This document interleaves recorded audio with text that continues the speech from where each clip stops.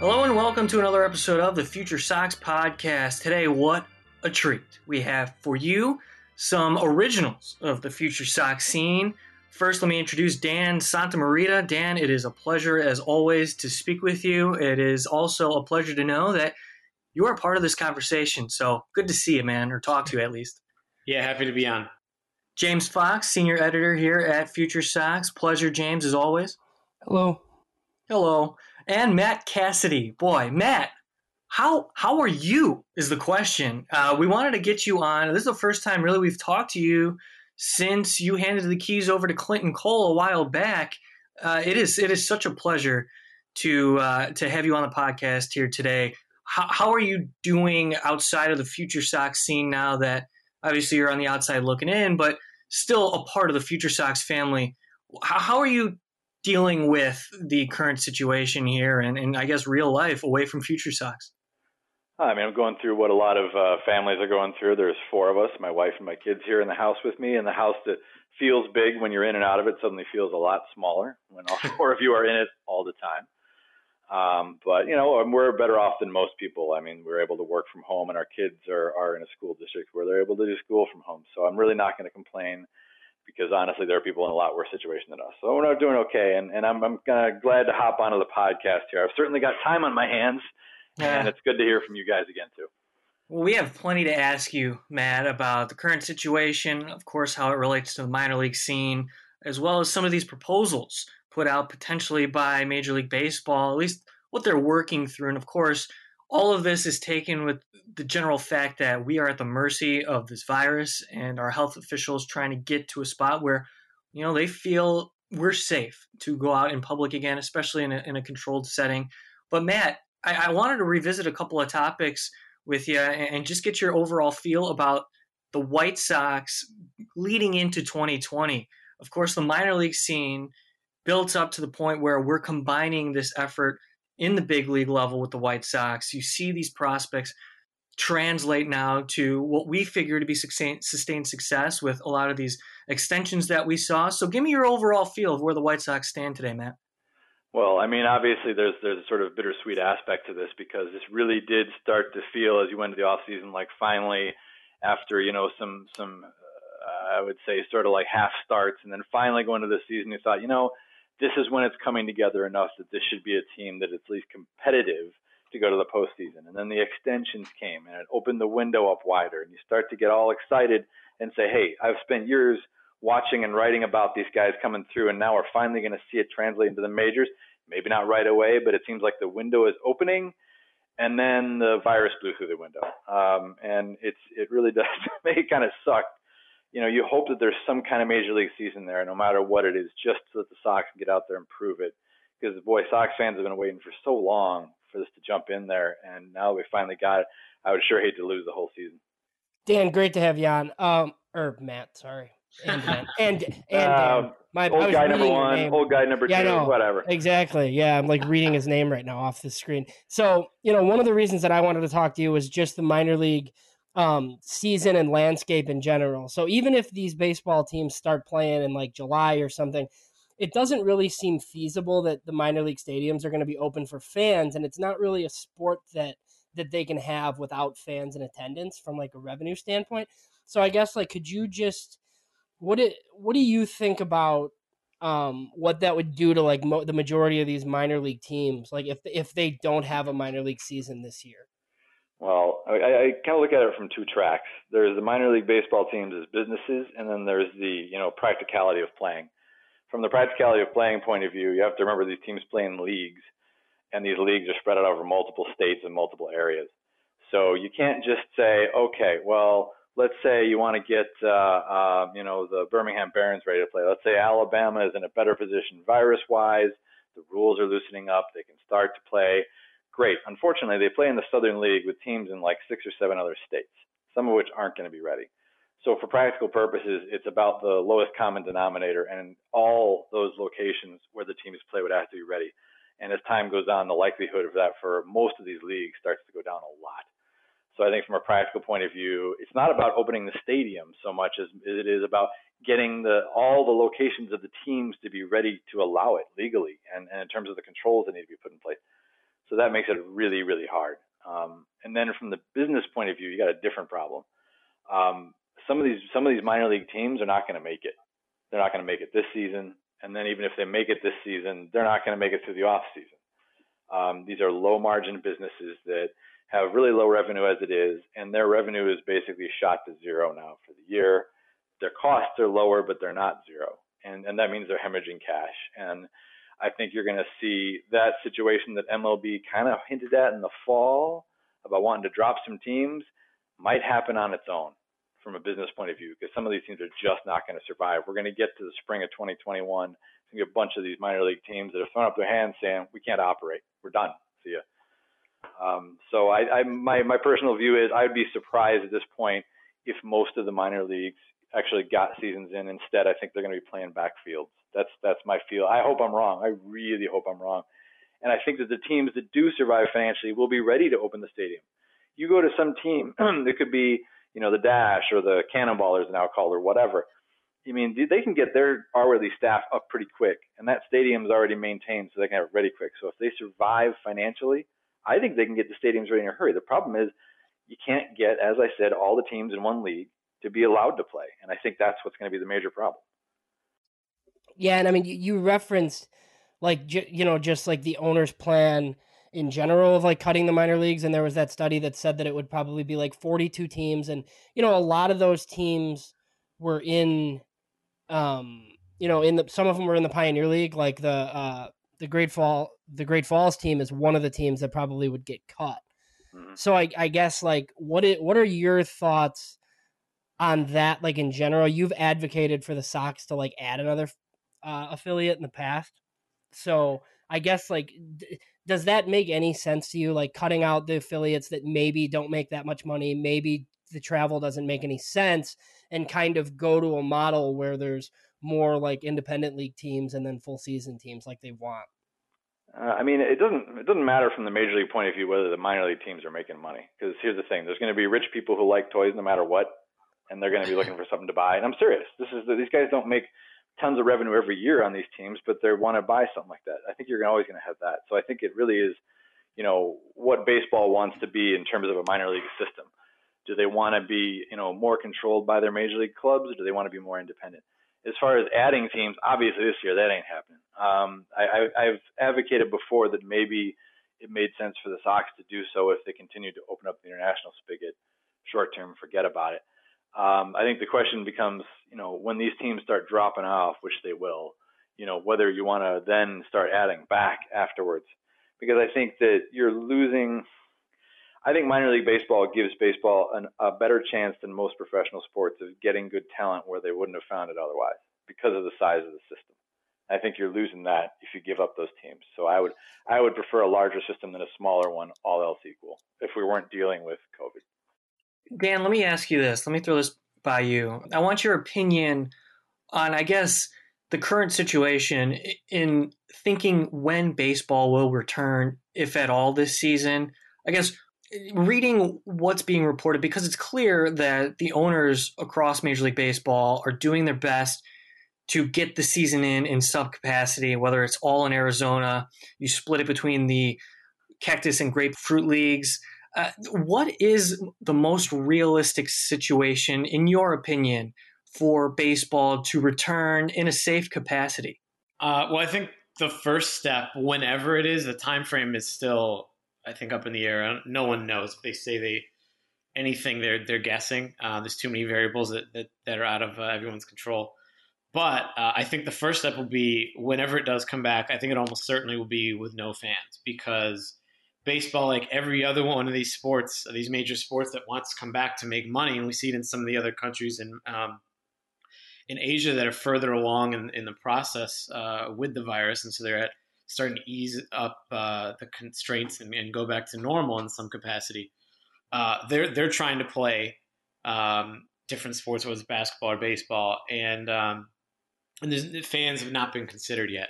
So that's a ways away. I think when and where and how they're going to do the season, who knows? Like, I don't even want to throw anything out there. I think it's plausible to think some form of the 2020 season happens, but it's going to be Like the original May-June thing that they were throwing out there as like an idea was never realistic, and I think they probably knew that, but that was sort of like, let's plan for it in case some miracle happens. Um, so yeah, I think it's going to be late summer at the earliest, and there's not going to be fans, I think, at all in 2020. I think I feel more confident about that because I don't see any way that we'll be able to put big crowds together until we have a vaccine. So I think you're going to look at a weird season no matter what form it comes in. And I want to add something about the minor league teams. I'm at the business side. Even if they survive this year, I would expect business to be slower for the next year, maybe two, because you're looking at a population that's going to have less spending power because of how the economy has been affected. And minor league baseball is, a cheap form of entertainment, but still something people could easily cut out of their budget.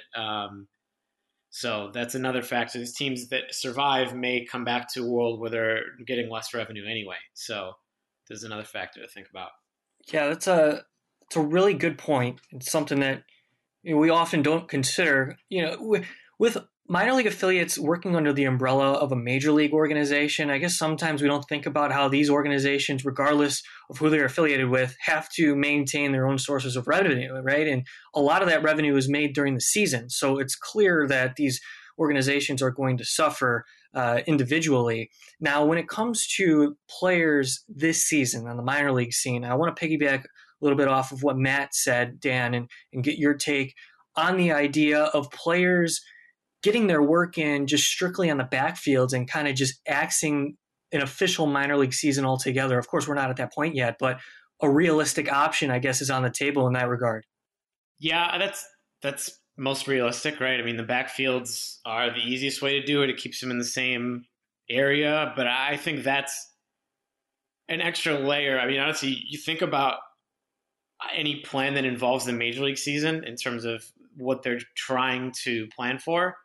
If you want to minimize risk, you want to do it in a way that the fewest number of people possible are involved. And that means probably, like, for example, just something that came to my head is like broadcasters probably announcing remotely from a booth. I mean, as a soccer fan, I see that a lot, like English language announcers giving commentary of like an Italian or Spanish league game from a studio in Florida just because it's cheaper.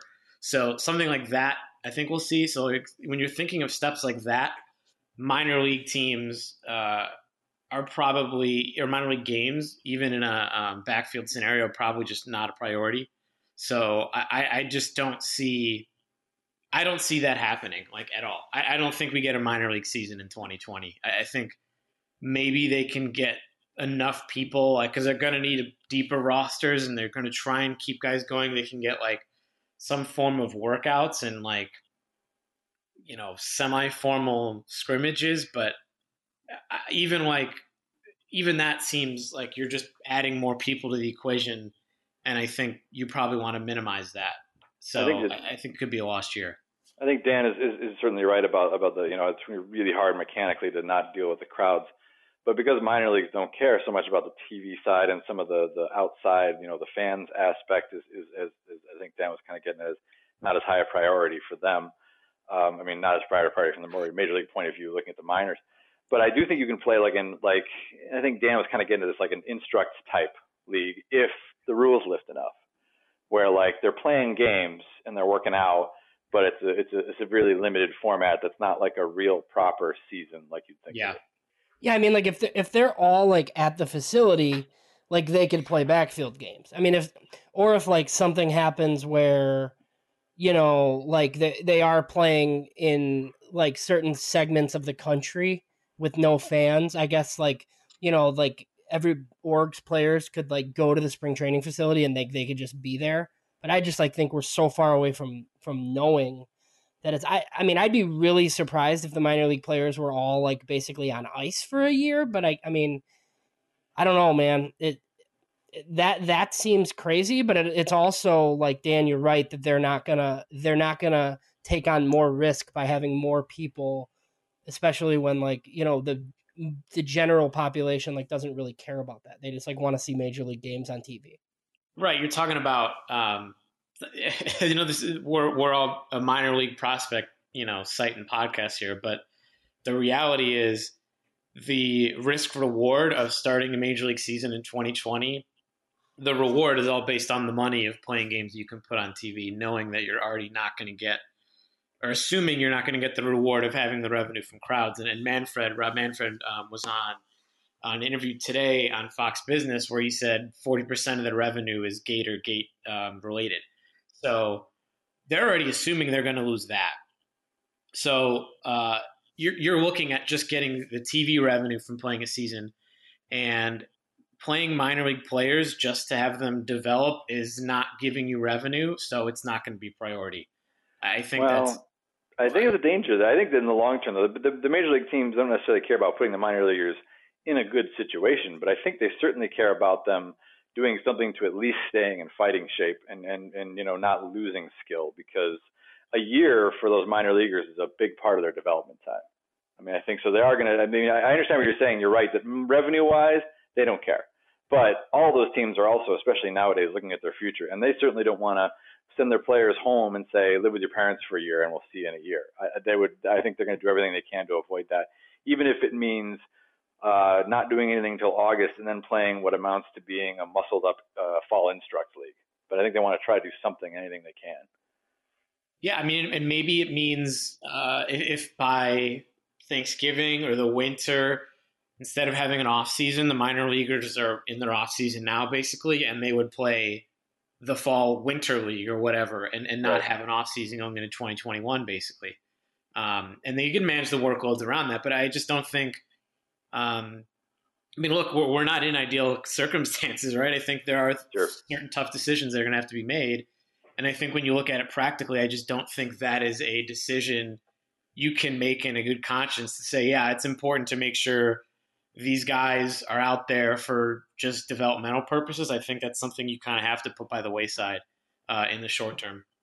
Well, depending on the risk, right? I mean, I think that's what the discussion's all about. I mean, obviously, in the current environment, I 100% agree with you. You can't put them out there right now or anytime soon. But if things are a lot better in August and the risk level looks a lot lower, then I think that, it starts to be a different equation. Yeah, I mean, there's so many factors in terms of, because we're not going to have a vaccine by then, but no, but we might have treatments, might have lower caseloads. Yeah. Yeah, if there's a way to test quickly and efficiently high numbers of people, then, I mean, that's certainly the first step for having the major league season start. I can guarantee you one thing, the major league season will start well before any sort of minor league activities do. Sure. So they're going to scale it up once they get to that point. Because the risk reward makes sense to try to do it earlier for the major leaguers. Those guys want to get paid. Right. I'm sure the minor leaguers are excited to get back to action. They're going to be antsy. But I just don't think that's the first priority. So it's going to take time, which is not something you have a lot of when you're talking about getting any sort of 2020 action in. Matt, here's something that we went over a little bit a couple of weeks ago, and what we learned because of these circumstances is that they are shortening the draft this year. And in terms of people that we're in contact with, they believe that in the future, as a result of this, is more, and not so much as a test run. I mean, obviously, this is what we're dealing with today, but maybe the draft in the future is going to be cut down from 40 rounds. And we're using this as an example to say, hey, 10 rounds, we're getting a lot of value in our picks. But also, it doesn't have to be 40 rounds, the MLB amateur draft.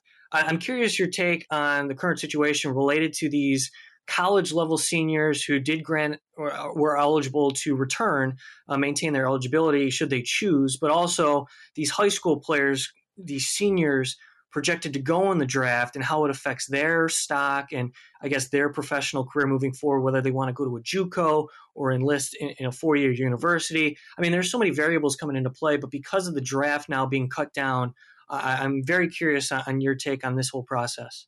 You're kind of asking two different themes of questions there.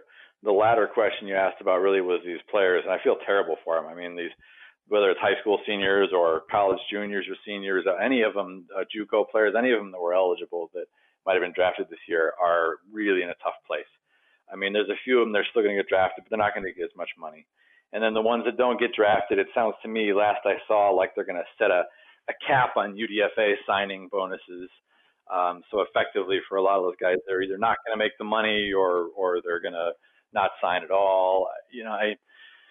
I mean, there's no good scenario, and I can't give you an answer on those because it depends on the player. Every player's math is different every off season looking at that, and I think that it's hard to say, oh, all the players should try to do this or all the players should try to do that. They're all different, but they're all getting screwed. Systemically, I think that shortening the draft like this, I understand the reasons they're doing it. I'm not sure it was the smart thing. I would like to see maybe they would consider doing a draft and then another one late in the fall to pick up the rest, as opposed to just saying, oh, after 10 rounds or 5 rounds, you can sign UDFAs, but only up to 20K or something. Rather they do is say, you can draft this many rounds. You can only pick up a few other UDFA players, a very small number, and we'll see you again in November or December and do a secondary draft to get the system back together. That way, by the time you get to the 2021 draft, you're back to normal. Because otherwise, what you're doing is you're taking part of your problem and you're shoving it in the next year, right? And maybe that has to happen, but maybe it doesn't, but you're closing off your options before you should. So I think systemically they're making a mistake approaching it that way. I would rather keep the system as close to normal and static as possible, even though all the scouts are going to say, well, I don't know what I'm getting out of these players. I would rather that than the current situation, but obviously not my decision. Yeah, Matt. Now we've talked about this on the podcast quite a bit, like since it's happened with the draft, and never let a good crisis go to waste, right? But that's basically so. Like, look, like, does the draft need to be 40? No, not necessarily. But this is their way to make it. You know, they say that it could be as short as 5. A lot of people around baseball and some people that I've talked to think that it'll still ultimately be 10.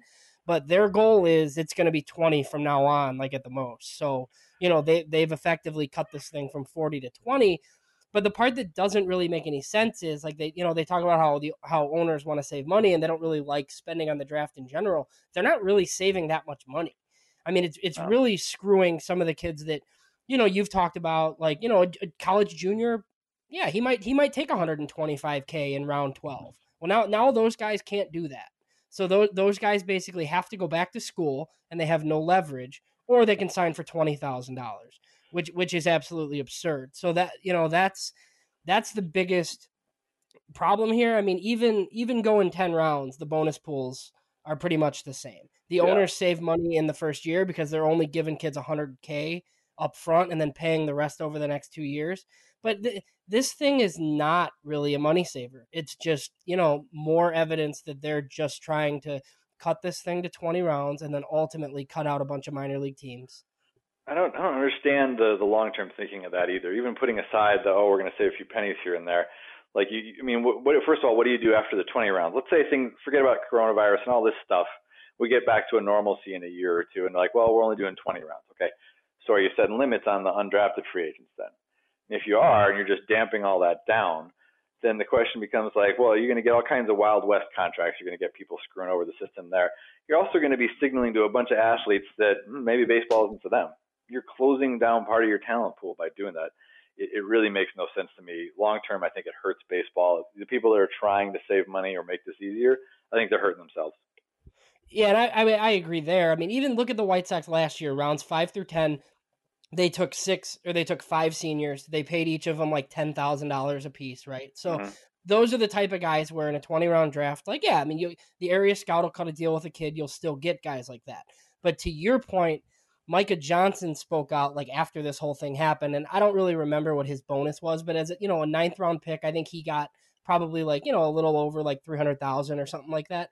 And he basically said, like, you know, he used that money to pay for some of his schooling, to give his parents money. He said that, you know, if he was limited to 20K, he basically wouldn't have had a baseball career. He would have had to like go work, you know, in a factory or go do whatever he would have had to do. So that, you know, and, you know, he's a, you know, a player from the Big Ten. So, you know, like it's going to affect, like a ton of guys like that who just baseball won't be an option anymore. Yep. Dan, I'm curious your take. Anything that caught your attention there? What Matt or James had to say? I know it's different, and I think there's a lot of levels to this. But anything that stuck out to you? Well, I think the one thing whenever we talk about the draft and how they're, especially compared to other sports, maybe basketball would apply similarly, where they know more about prospects from an earlier age. But I mean, I know from the previous podcast where you guys had guys on, like they have been scouting guys. They scout guys for years, right? And pretty much the scouting season for draft players starts once the previous draft ends, and they already have a book on the guys going into that.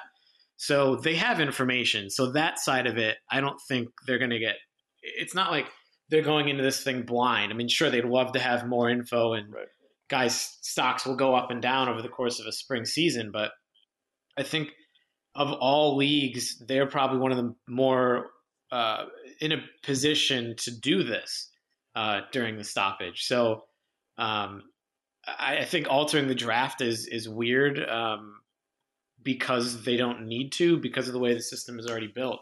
But they have information. These guys aren't going straight to the major league rosters.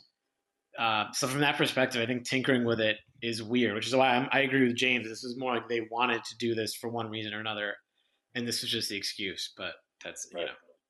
Yes, I mean, just, and this is, I guess, like, part that people aren't really talking about, but like Spencer Torkelson's the first baseman at Arizona State. He might be the number 1 overall pick. He gets an $8 million bonus, from the Tigers. The one place where this helps the owners is like, he gets taken number 1 overall. They pay him $100,000 this year.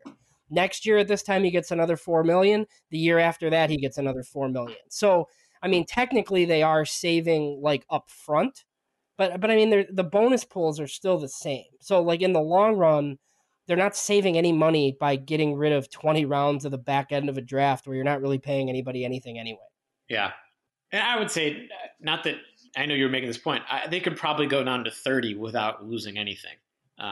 20 is when you maybe there's a few guys. I mean, what round was Bryce Bush taken in, right? He was pretty 30, late. 33. And that's a guy where Bryce Bush either at that point has to decide that he wants to play for basically no money, or he has to go to Mississippi State. I mean, and those are, He was 33rd, but he was tricked 33rd, right? I mean, he's the kind of guy, yeah. If they really wanted him, they've also done that with the 15th round with, who's that guy, that Missouri pitcher that was a big pitcher that did as basically the backup plan. Yeah, Montes de right. Montes de like, they could do that in round 19 or something.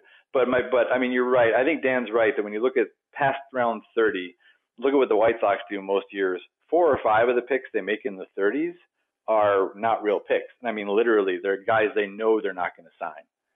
So I think, going to 30, probably not a big deal. Going to 20, that's more of a difference in terms of the talent you're fielding and who you're recruiting in. A little bit. Not huge, but it does make a difference. Yeah, and the strategies would alter, right? I mean, Bush would not get taken in the 33rd round if there were only 30 rounds. They would have probably made that play earlier. So I think in some ways we're overstating the changes because just we don't know how the strategy would change. And the strategy in the draft is, I mean, look at draft pools, right?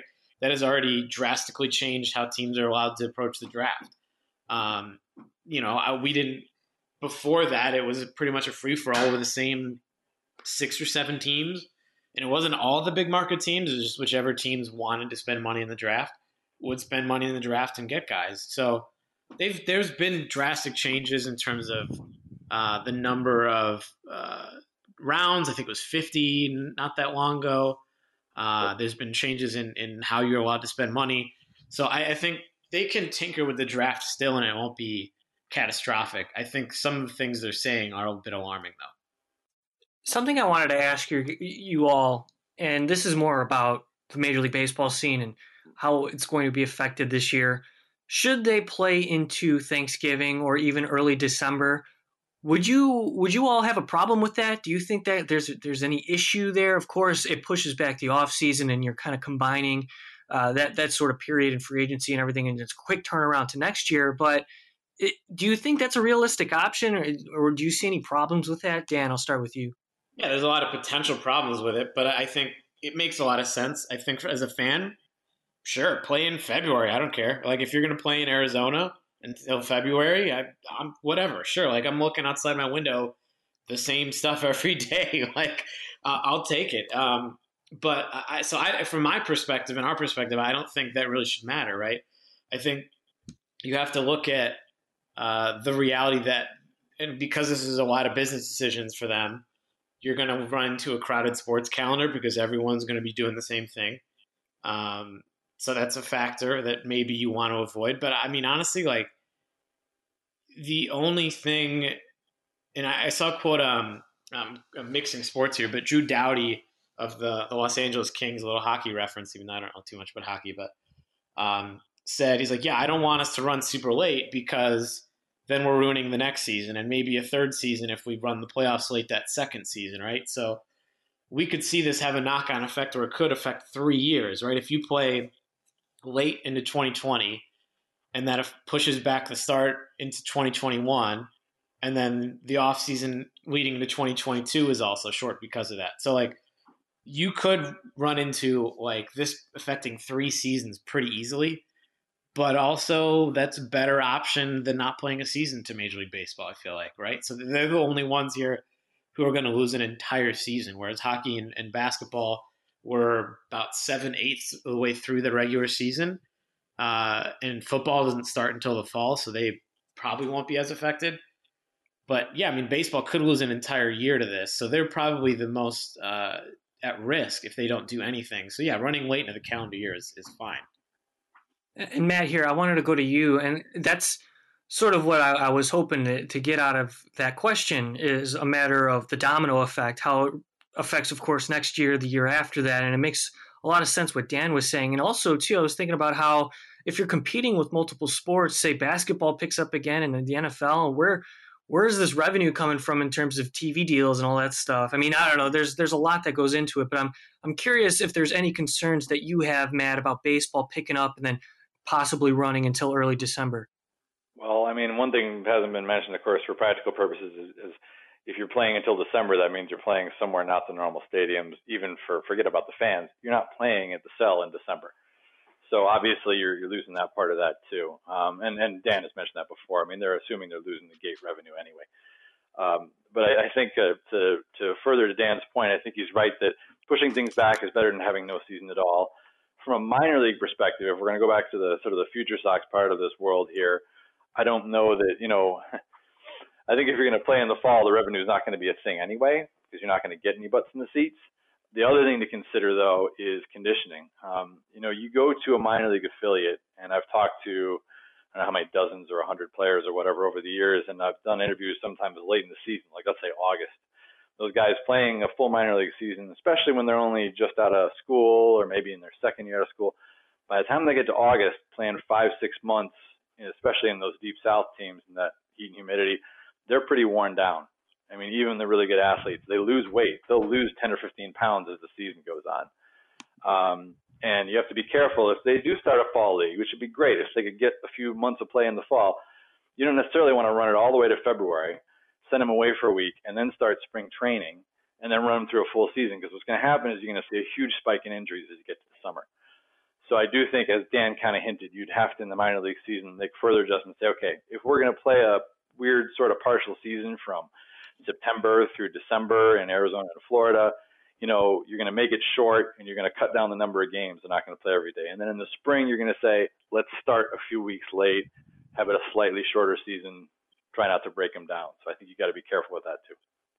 All right, really good stuff, fellas. That was engaging conversation. I mean, this is a lot of what's happening, behind the scenes, and you take all of it into account. And I think you all elucidated pretty well. Well, let's shift gears a little bit here, Matt. And I wanted to focus this with you. Been a while since, of course, you've contributed to FutureSox, but you were such a huge reason as to why we are, as a unit, so credible today. You really built it from the ground up. And revisiting a lot of the previous preseason lists, the top 30s and all that, it's fun to look back at some of the players that, of course, in the system we considered in the top 10. And Dan, you mentioned this in our Slack conversation. I found some of the names, if you don't mind me reading them. Here's the top 10 from 2013 preseason. According to FutureSox, we have Courtney Hawkins, Trace Thompson, Simon Castro, Eric Johnson, Yolmer Sanchez, Keon Barnum, Andre Rienzo, Keenan Walker, Scott Snodgrass, and Chris Beck. Does that bring back any memories? God. It's good times. Hey, Keon Barnum, of course, the American Association Player of the Year. Keenan Walker ended up playing for the Windy City Thunderbolts in the Frontier League, and I believe that was his last stop as a professional. Eric Johnson, by the way, was mentioned as a part of the Charlotte Knights all-time team, all-decade team, I should say. So, hey, I mean, some professionals that had a career. Yeah. Yeah. So Who wants to talk first about that? yeah, I don't. So Matt, you did this for an awful long time, and you had many multiple rankings lists per year, and you would go see a lot of these minor league players like play in the minor league. So just I guess a couple of your notorious like hits and a couple misses. I guess for me, somebody you thought that was gonna be really good and ultimately turned into nothing, and then I guess somebody that you recognized. And then yeah, like the other way too, like somebody that maybe you recognized early that was actually something. Okay. I mean, first, before I say that, I want to respond to something Mike said earlier. Just for the record, I don't want to take credit for building FutureSox because I didn't. You got a guy on the phone here, by the way, Dan, who was part of building FutureSox. I kind of took it in the second phase, and I'm glad I was there to help grow it, but just want to make sure the credit is going where it's due here. I came after Dan did, and, Dan and Jason, some of the other guys who started it, really got the foot in the door. All I did was open it a little further. But I'm glad I had the chance to be the EIC when I was. As far as hits and misses, boy, I had a lot of misses. Trying to think of the ones that hurt a lot. It's funny there. I always think of the ones that Dan would hit me about on my list when we would argue about who should go where. And so, there are guys. I mean, what's funny is I'll point at Sebi Zavala and say it's both. Seriously.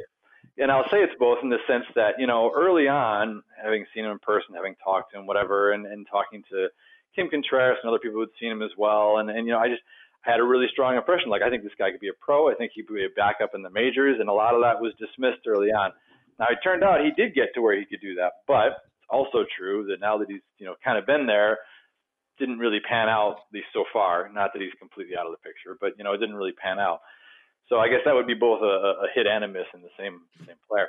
But there are other guys too that I would get focused on that I thought could find a way through, especially guys who were, by the way, speaking of the draft, lower round picks.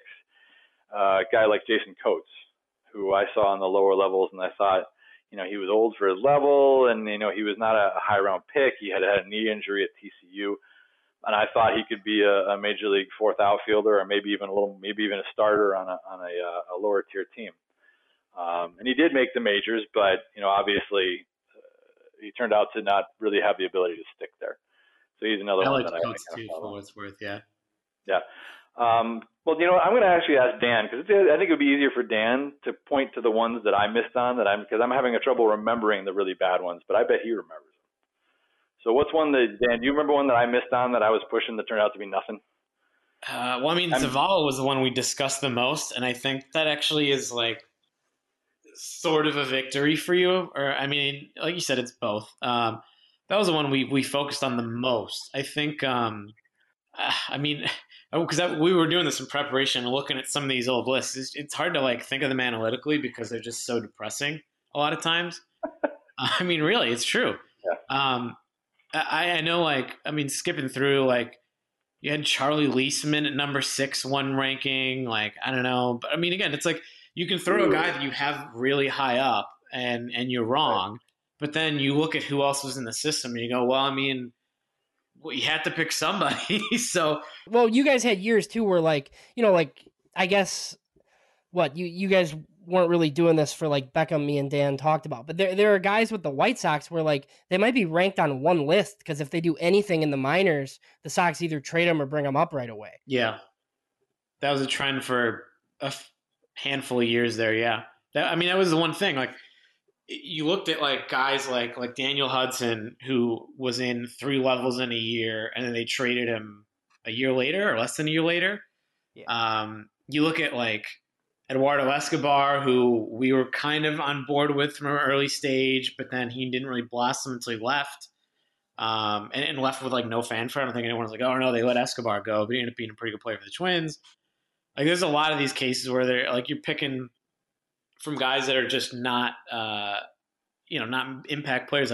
Josh Fegley was pretty high on our list at one point, and then we kind of all bailed on him, and then he ended up being, a solid major league backup. But I mean, it's not like you're talking about all-stars, there wasn't a lot of talent in the system, and we knew that. Marcus Semion's probably the only one that we were way too low on. Although we had him on our list, but that was a miss, I would say, for us. But probably not just us. Yeah. That was I talked to a White Sox scout about Semien when he was getting to the upper levels, and he literally told me that the White Sox scouts didn't expect him to do what he did. Right. Yeah. And he was a surprise to everybody. I want to revisit what Matt you said, and of course, no disrespect to Dan. Obviously, we know here at FutureSox how much you put your time in and committed to where we are today, and you're still a huge help to us at this current time. When I reference Matt, during his era as editor-in-chief, that's for me as a reader when I really picked up on the source of information that FutureSox was providing. And of course, Dan, you were a part of that. But before the Matt Cassidy era, Dan, I want to ask you about what it was like building this site with very limited readers, and of course, with the White Sox system where it stood. Because, I mean, of course, there's challenges that you're facing opening up a brand new site, but when the organization, you already touched on it, is dealing these sources of value within the system, it had to be a very unique situation to kind of follow year to year. Well, the biggest difference, I think, was social media really helped grow the site in a way that was not available to us in the early years. I mean, I'm thinking, I wasn't an original. I might have been in the first or second year when I started contributing, maybe like 2003 or 4. Jeez, that's insane. How about that? Yeah. But there was no Twitter. There was no Facebook. We had our own site, which I think was a really cool design. And then we moved to Chicago Now, 2009. Matt, were you a part of that? I was just starting when we moved over, yeah. Is that 2009? I think it was 2009. No, 2011. 2011? Yeah, early 2011. 2010 is when I started writing, and 2011, the early part of the year, was when we moved. Shows what I remember. Okay. Yeah, but like our Twitter account would have been somewhere around that era. And then we started putting more and more effort into that. And I think Matt's biggest contribution was recruiting other people to help, because we had a stable when I was originally on board, and then it basically was like me with one or two other people, and then it might have even been like half of a year where it was just me for a while. So once Matt got on board and put the effort into recruiting people to join, and we had the social media outlet to be like, hey, FutureSox is a thing. We have, we put effort into this, and we're following it as closely as anybody.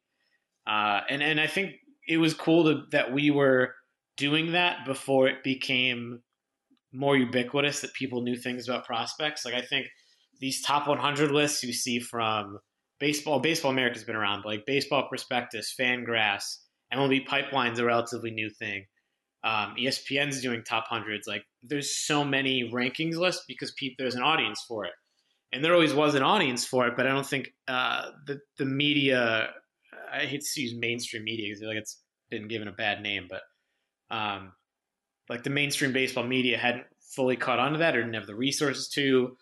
I mean, it just the ability to. I mean, we can watch games on MILB TV, and like Luis Robert clips were on Twitter almost daily this past season. Like, that world is unimaginable 5, 10, 15 years ago when I was doing this stuff. So like, that's kind of the thing for me, is seeing like how the technology, or whatever you want to call it, to make this stuff more available is really cool to see, because it wasn't there before. You were literally just reading box scores and scouting reports, and the scouting reports were Baseball America and like some guy who had a blog about the Sally League or something, right? Like, it was really really different. So I think it's cool to see how we've changed and how the landscape as far as following prospects has changed. Yep. Matt, let me ask you this. Yeah. When you were covering the affiliates really with your full attention, when you were at an affiliate and you saw these players in person, in your experience, did anything stand out to you when you saw a specific player, or is there anyone that jumps out at you when you saw them in person, and maybe they translated or maybe they didn't? Yeah, it's funny. One of them this is going to go back to partially to the question you asked about misses of mine.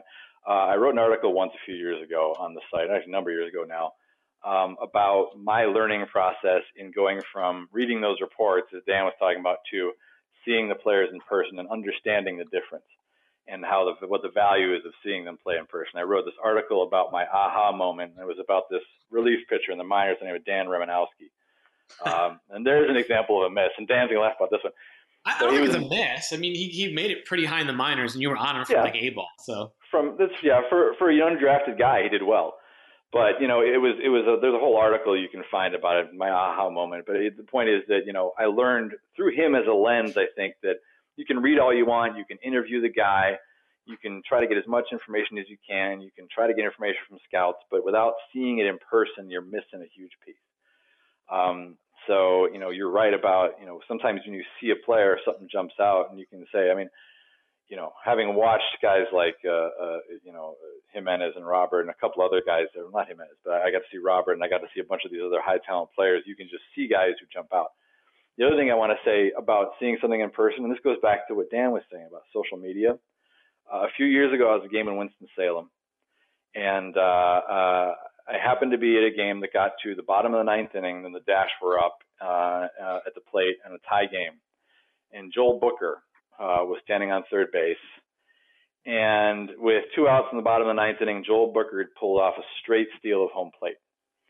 And to not only a straight steal of home plate that he successfully made, I mean, he's safely in, but also ended up being a walk-off. And this is something that is exceedingly rare, like something that has barely happened in professional baseball. And I happened to get a video of it, of the whole thing, and on my phone. And I went running up to the booth after the game, and I showed him the video, and it was better than what the club had. It's like, we're using that. Within hours, that video was on SportsCenter Top 10. It was on MLB. It was on Cut 4. It was on MILB. I mean, it had been seen by literally probably 1 million people overall. You add up all these channels, some of whom gave credit to FutureSox and some of whom didn't. But that's a different discussion. But it is, as Dan said, that kind of thing wouldn't happen before. If we had been out there in 2008, let's say, and seeing a game like that, or 2006, who are you going to tell? Like this, I mean, you can write about it on the website, but you didn't have all these different social media channels to make it suddenly go around the world. So you don't get to have a chance to spread the word and all of a sudden have that name FutureSox splashed across a bunch of information everywhere. I want to throw out a Dan Romanowski quote because it reminded me, and I had to look it up just to be sure. Buddy Bell, who was the farm director at the time, said about Romanowski, he can hit a gnat in the ass on both sides of the plate, which is one of my favorite scouting quotes I've ever heard. It's awesome. Yeah. And that one stuck with me for apparently 9 years because the data in this is from 2011. So there you go, Matt. So Dan Romanowski is memorable to me for that quote alone. That's awesome. Hey, Matt, I think it might have been your last trip, like, when you were still writing, when you saw Dylan Cease. And I guess I always remember that one just because I've only been doing this since 2016 and I jumped on board at a really good time. Obviously I didn't have to, write some of the horror stories that you guys did years ago. But there were some legit questions about Dylan Cease, some, right. he's a reliever question, stuff like that. And I remember asking you flat out what you thought, and you were right away you were like, no, that dude's a starter, from what you saw. So I guess, do you remember that outing? Oh yeah, no, I ended up seeing him, I think it was twice, but I remember the one sticking out in my head was in Winston-Salem, and yeah, I was watching this guy, and I had my doubts before I saw him, just based on what I'd read and what other people were saying. I was kind of skeptical, and then I saw him pitch a game in person, and then I interviewed him right after the game as well. And yeah, and I was convinced 100% afterwards. As long as this guy's healthy, he's a starter. I mean, the difference in seeing what he did, the movement on the pitches, but also the variety of pitches that he could control, even at that level, even in high A. Obviously, it's different against high A hitters, but just seeing the character of his pitches and the consistency of the delivery, even after missing time like he had over the years, I just said, this guy I'm super high confidence on. And that made my view of his stock shoot up. I'm trying to think if I have anybody in mind that I remember. I mean, Micah Johnson, we brought him up. Jacob May is another one that I felt like was a name of note. Never really saw him. He made his debut in the bigs, didn't he? He did, yeah.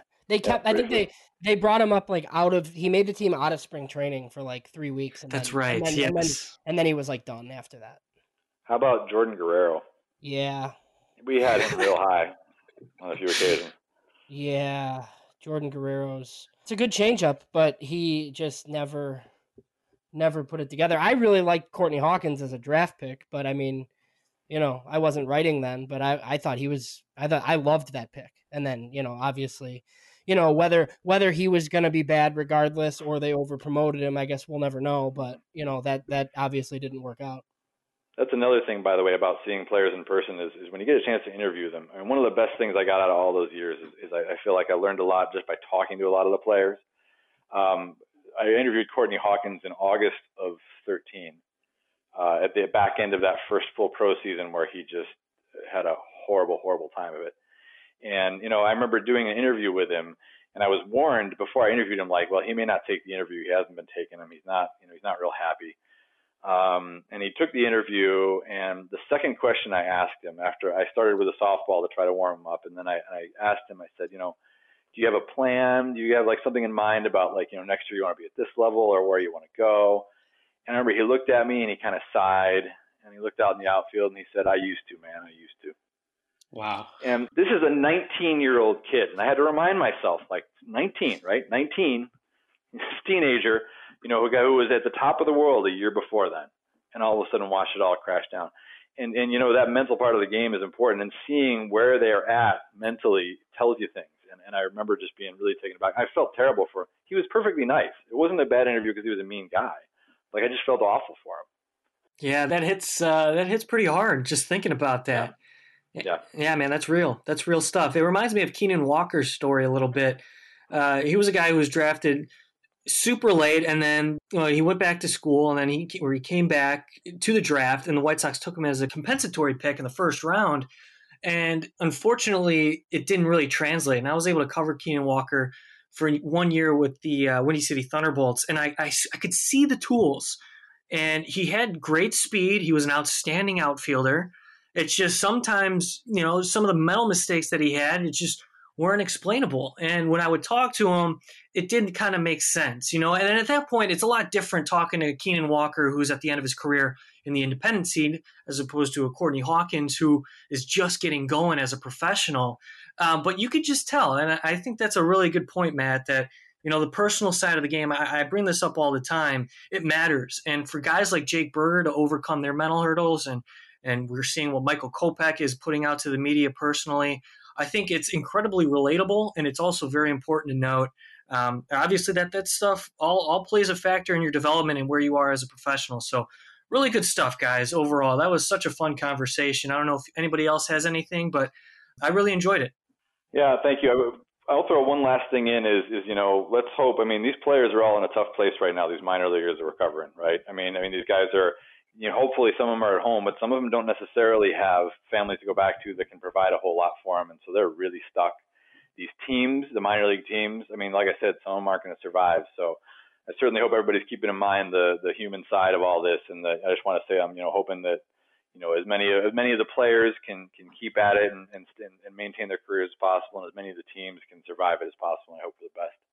That was well said by Matt Cassidy, former FutureSox editor-in-chief. James Fox also joined us here in the conversation, as well as Dan Santamarita. My name is Mike Rankin. Thanks so much for tuning into this episode of the FutureSox podcast. Go to iTunes, Spotify, look us up, search anchor.fm/FutureSox, and you'll be able to find all of our media. Go to FutureSox.com, of course, to read up on all the information related to White Sox minor league baseball. Such a fun conversation, guys. We will talk to you all next time.